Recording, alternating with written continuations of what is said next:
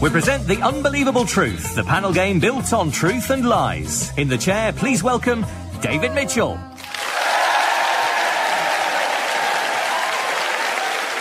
Hello and welcome to The Unbelievable Truth, the panel show about fantastical truths and scurrilous lies.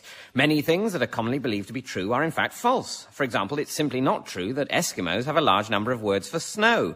In fact, Eskimos have a relatively small number of words for snow. And in about 30 years, they won't need any of them.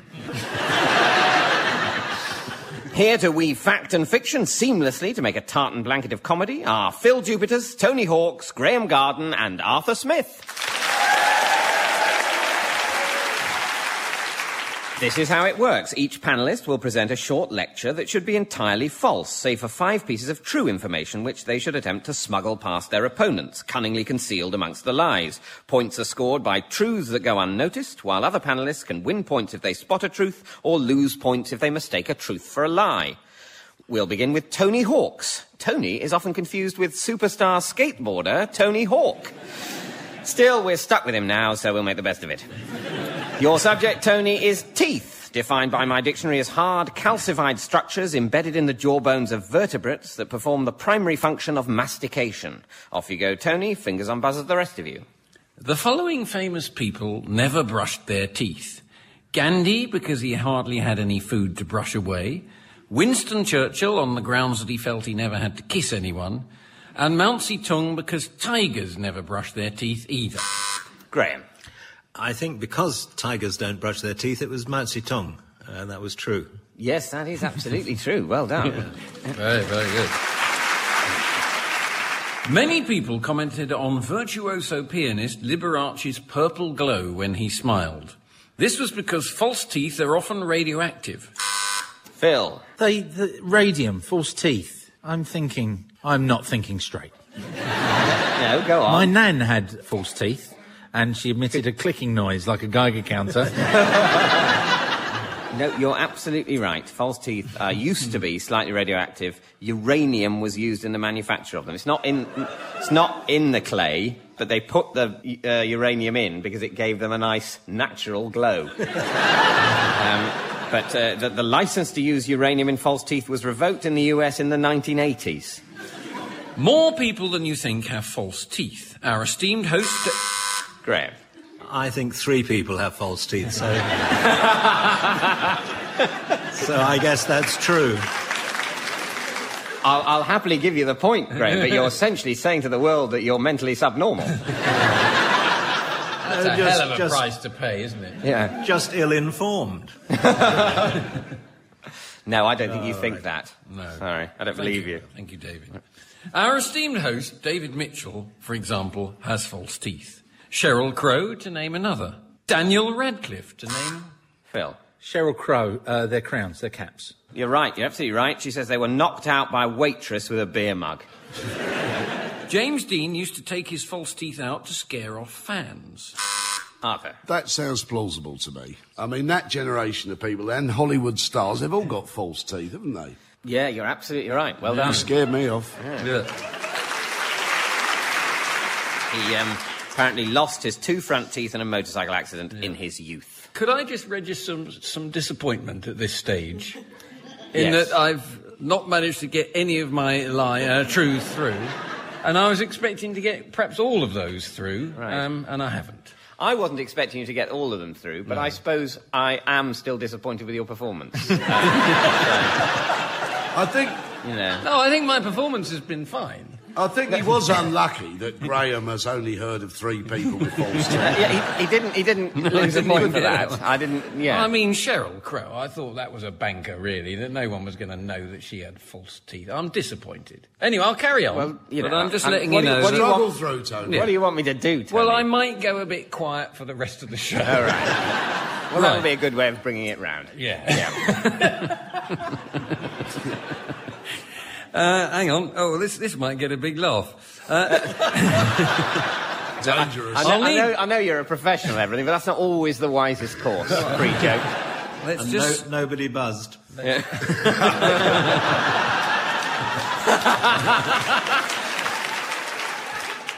James Dean used to take his false teeth out to scare off his fans. David Mitchell tried the same, but it had the opposite effect, as it enhanced his appearance. I don't see what's funny about that. I think, judging by the sound of that laugh, it was only women laughing there. So you're saying only women find me hideous? Well, that's not You bad. said it. Yeah, is that going to be a disadvantage in life, do you think, or not? Yes, I think Yes, it is. okay, let's Yes, move. I think- Suddenly I It's, feel a it's bit nothing like- chipper, more about the show. Yeah, nothing like spreading around the disappointment. You're disappointed at your performance in a panel game? I've got a lifetime of loneliness ahead of me. You had anyway. Yeah. That's true, but, you know, leave me my hope. Let's now discuss some hit songs that have been inspired by teeth. Without You was originally written by Harry Nilsson, and it was all about a tooth that had been removed. Barry Manilow's I Can't Smile Without You was dedicated to his dentist. And The Girl from Ipanema was based on a young Brazilian lass who worked as a dental assistant near a beach in Rio. Phil. True. No, not true. No? No. What, the girl from False. Ipanema? I actually went to Ipanema. I went to where that was written, which is a restaurant and not a dentist surgery. The clue was in where I went on my holiday. Yeah. But it could have been, she's in the song, she's walking by the restaurant, possibly on her way to working at the dentist. Also, it makes sense that she would have been a dental hygienist because when she walks, every time she walks, people go, ah.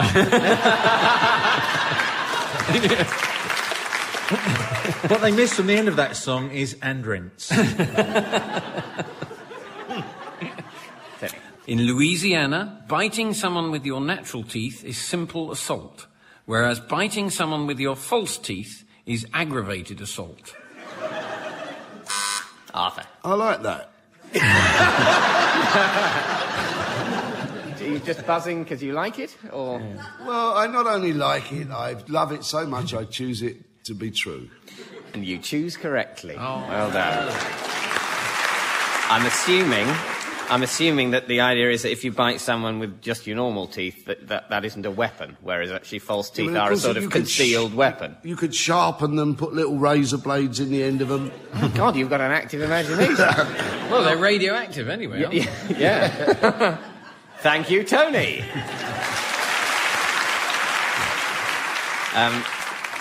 Tony, at the end of that round, you've managed to smuggle no truths past the rest of the panel, which means that you have yet to score. Oh. The fillings in people's teeth have been known to pick up radio waves in much the same way that digital radios don't. OK, we now turn to Arthur Smith. Arthur Smith's real name is Brian Smith. This was recently voted least interesting showbiz fact ever. Your subject, Arthur, is pants, underpants or knickers, clothes worn under other clothes next to the skin for warmth, protection, support and sometimes erotic effect. In the early 19th century, the words pants and trousers were considered obscene in England. Women referred to trousers as inexpressibles or a pair of dittos. And now... Phil. So we were so uptight. If that's not true, I just wish it was. No, that is true. Well done, yes. And now some statistics. In surveys, the following facts have emerged. 62% of females have flashed their underwear at a policeman on New Year's Eve. 85% of men do not use the front opening of their underpants when they urinate. Tony. I think 85% of men don't use the front opening of their underpants when they urinate. What do you think they do? I think they... And speak low and slow. they hoist the whole pant down from the top. Very informative programme, this, isn't it? Yes, that's absolutely true. That is what 85% of men do. Apparently only a matter of time before underpant designers stop putting a hole at all. While we're on the subject, there was a Japanese firm, I forget the name of it, that did a survey about the weeing habits of the male staff. In 1999, 15% of men were sitting down to wee. Yeah. And that rose, in the last survey, a year or so ago, to 40%. In Japan? In Japan, in this company in But Japan. presumably... I mean, that's so lazy. And That's what women do, I believe. Yeah, but they've got better reasons. I think it just proves that actually, contrary to popular belief, the Japanese are the laziest people in the world. There's more work involved in sitting down. I think you should remember that Japan has a lot of earthquakes.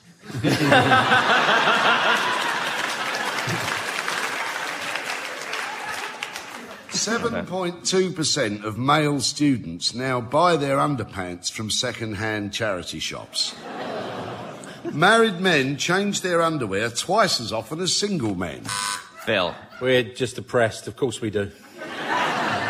Yes, that's absolutely true. Yeah. In the state of Ohio, men are prohibited from entering ladies' lingerie stores unless accompanied by a woman. Tony. Generally speaking, these US states all have one completely ludicrous thing, and obviously that would be a good reason for including one to trick someone like me into buzzing. You've followed the whole story there. Yes, now usually it could well be true, but no. Tony, you're right in the thing about American states. So, in the state of Minnesota, it is against the law to hang male and female underwear together on the same washing line. Oh, Tony, you Look, no. No, that time it's definitely true. Yes, no, it is true. That time it's true. In parts of Japan, you can buy Wi-Fi enabled pants. What would that be? Thank you, Arthur. Arthur, you have also managed to smuggle no points past the rest of the panel. It's a good night for truth. That's what I'd like to say. A triumph for truth, I'd say. Triumph for truth. Yeah. Bit of a sticky night for the formats. But nevertheless, that means that you've scored no points. Not wearing underwear is referred to as going commando, meaning that everything is out in the open and ready for action. Although it could refer to the current practice of our armed forces of simply not having enough protection and being horribly exposed. Ooh, satire. Right, it's now the turn of Phil Jupitus. Phil's family migrated from Lithuania, arriving in the Isle of Wight in 1917. And if you want to know what the Isle of Wight was like in 1917, you can go there now. Your subject, Phil, is the Vikings, Scandinavian seafaring warriors who raided and colonised wide areas of Europe from the 9th to the 11th century. Fingers on buzzers, the rest of you. Off you go, Phil. There have been many great civilisations throughout history, but the Viking... Oh, here we go. Graham. I think there have. Yes, I think undoubtedly there have, unless we are to disparage all human endeavour. There have. That wasn't... Well, let's do that, come on. Yeah. Let's disparage all human endeavour. Everything has always been crap. No, I think that wasn't one of Phil's truths, but I think you get a point for that. So, yeah. The Vikings were, without a shadow of a doubt, history's worst sailors. But what they lacked in navigational finesse, they made up for with extreme violence.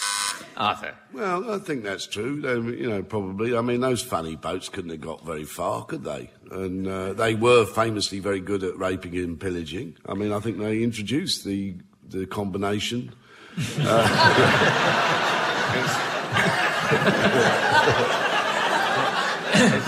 It's not the jacket potato. Surf and turf. It's such an attractive combination. No, but the thing is, they didn't actually lack navigational finesse at all. They were brilliant sailors, considering that they really, didn't have like outboard motors or compasses or GPS or anything.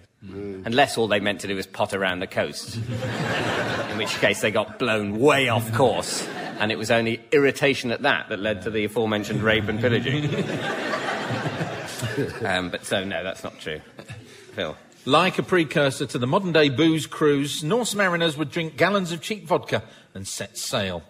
This is undoubtedly how Eric the Red discovered a new world, which he was so keen for people to settle on that he went home describing it as a lush paradise which he named Greenland, which then, in truth, was not only not green, it was barely even land. Tony. I know this. It wasn't green at all. It was all done to make it sound like a brilliant place and tempt them to go there. That's absolutely right. Yes, well done. It's essentially it's the equivalent of showing British holidaymakers a picture of fantastic, what do they call them? You know, when you buy a flat in Spain, but you... That's it, thank you.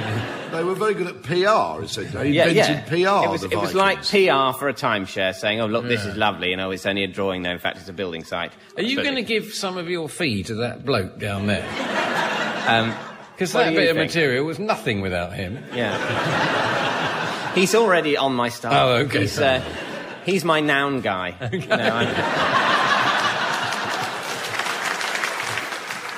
You know, but you were quite right. It was called Greenland to make it sound lovely, and it was, in fact, snowy and horrible. Yeah. Although it's less snowy now. Phil. And like anybody, the motivation for leaving their homes and travelling was simply good times. After releasing their direction-finding raven, or Ravnav, they'd set off in search of brighter shores. Graham. I have a feeling they did use ravens to navigate with. They did, yes, absolutely.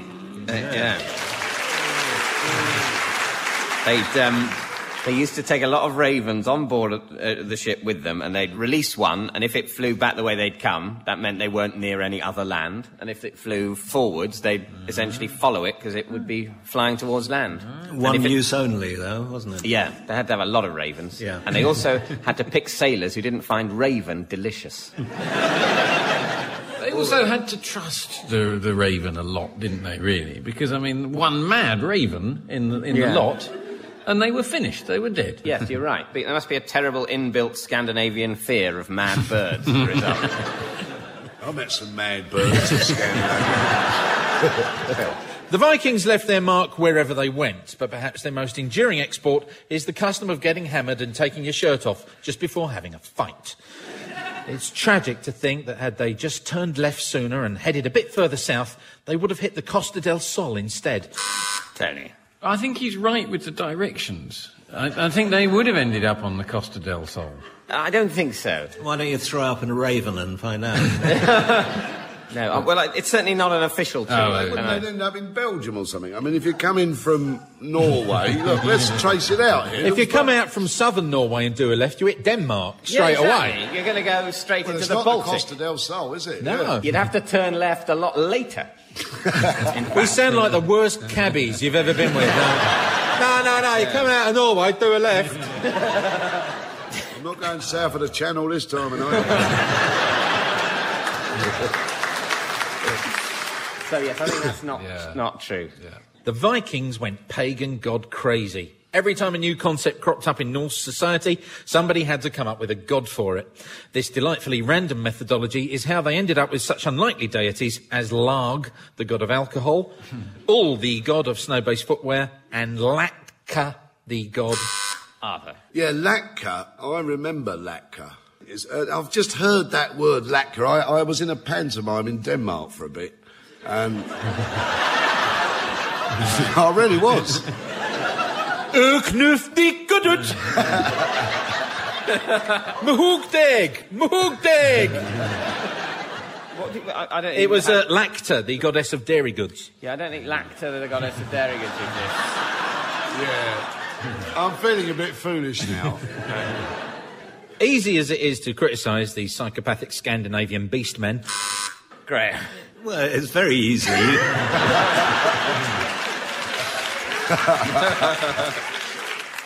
I'm going to go with Phil, because I think he said easy as it... He didn't say it is easy. Carry on, Phil. OK. At least the Vikings gave boring old Britain some rock and roll. Like Oasis, only slightly less mental, they turn up in a new town, make a din, upset the locals and leave. So what if they were heavily armed nutcases in funny hats? Without the Vikings, we would have no Elvis. Thank you, Phil. At the end of that round, you've smuggled 3 truths past the rest of the panel, although obviously also made up some other truths accidentally, which you didn't smuggle past. But the three you got past were that the Vikings can claim some responsibility for the custom of getting hammered and taking your shirt off before having a fight, because the Vikings did fight stripped to the waist and were known to drink ale before a fight. And that was very when you have a fight, David, do you not strip off to the waist? I've never had a fight. Well, quelle surprise. Is that stripped off to the waist? Doubt it. God, no. Oh. No, I've been clothed since the age of 2. I find that if you strip to the waist from the shoes up, the fight doesn't last anywhere near as long. Off come the unmentionables and wallop. The second truth is that Ul is the Viking god, or was the Viking god of snow-based footwear. And the third truth is that without the Vikings, there would be no Elvis, in the sense that... I was going to say that. It's a word, is it? Or a name? The name Elvis comes from the Old Norse, meaning all-wise. Yeah. Never has it been more appropriately applied. Which means, Phil, you've scored 3 points. Ooh.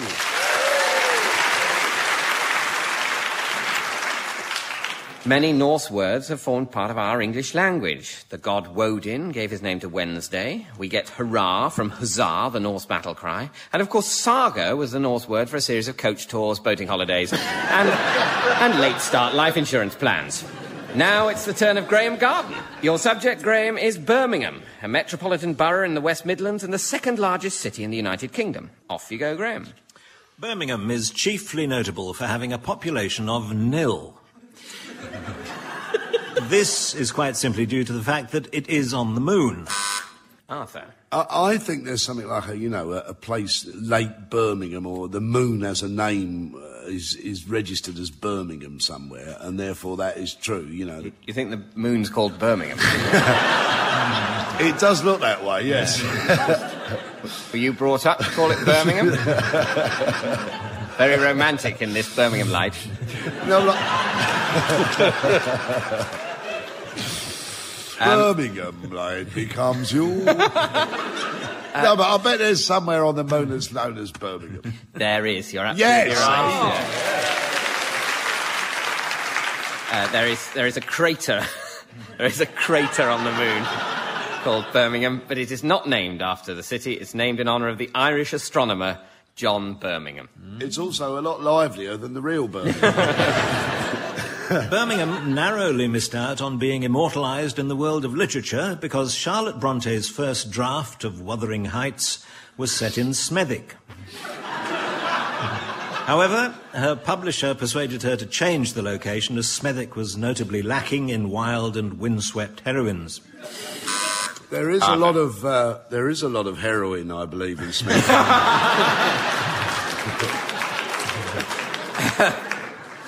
But not heroines. Oh. Sorry. However, many years later, J.R.R. Tolkien did take the name for one of his hobbits from Birmingham surgeon and inventor of cotton wool, Dr. Samson Gamgee. In the 18th century, the women of Birmingham were famous for their long, thick, wiry hair. At that time, the city's many prostitutes would earn a little on the side by cutting off their hair and selling it to stuff luxury furniture. Arthur? Certainly all the Brummie prostitutes I've known have had that as a bit of a sideline. Well, I mean, in many ways, I'm sure we should defer to you as an expert. But not as far as we know. No, I think I'll give up. Graham's too good at this. That would be a great advert, though, wouldn't it? You can really feel the whore. Well, there was soon a great demand for the so-called whore's hair sofas.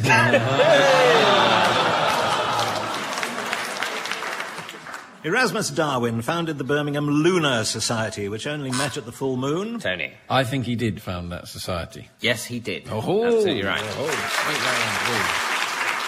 During an epidemic of typhoid in Birmingham in the late 19th century, people took to drinking the so-called typhoid tea to make the boiled drinking water more palatable. When sales fell off after the epidemic was over, one enterprising Birmingham grocer called his product Typhoo tea, which was much less scary. And the following year he scored another success when there was an outbreak of head lice, and he sold coffee under the names Maxwell Louse and Nits Cafe. Today, the people of Birmingham, or Birmingers as they're properly called, can be fined £25 if they have sex on the steps of any church after the sun goes down. Phil. Please let that be true. That is absolutely true, yes. I don't know. And that was the best £25 I've ever spent. But the implication is that if you have sex on the steps of the church before the sun goes down, that's fine. But the small effort to do it in the hours of darkness, a little bit of privacy, is despised. What about twilight? Sort of £12.50. The thing is, of course, it's cheaper than a travel lodge, isn't it? And if you're into something a little bit kinky and ecclesiastical, then all the better. The Lady Mayor of the city of Birmingham is none other than Katie Price, better known as Lebanon. She took over in April from the previous incumbent, BBC glamourpuss Adrian Chiles. Thank you, Graham. And at the end of that round, you've managed to smuggle 2 truths past the rest of the panel, which are that J.R.R. Tolkien took the name for one of his hobbits from Birmingham surgeon and inventor of cotton wool, Dr. Sampson Gamgee. And the second truth is that one enterprising Birmingham grocer called his product Thai food tea. But that means you've scored 2 points. Residents of Birmingham often point out that there are actually 22 more miles of canal in Birmingham than in Venice, proving that they've missed the point completely.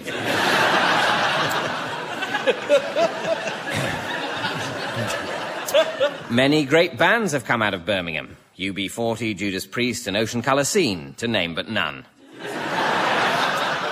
Which brings us to the final scores. In 4th place, with -1 point, we have Arthur Smith. Still yet to score, with no points, it's Tony Hawks. And in first equal place, with 6 points each, it's Phil Jupitus and Graham Garden. That's about it for this week. All that remains is for me to thank our guests. They were all truly unbelievable, and that's the unbelievable truth. Goodbye. The Unbelievable Truth was devised by John Naismith and Graham Garden and featured David Mitchell in the chair with panellists Tony Hawks, Arthur Smith, Phil Jupitus and Graham Garden. The chairman's script was written by Dan Gaster. The producer was John Naismith. It was a random production for BBC Radio 4.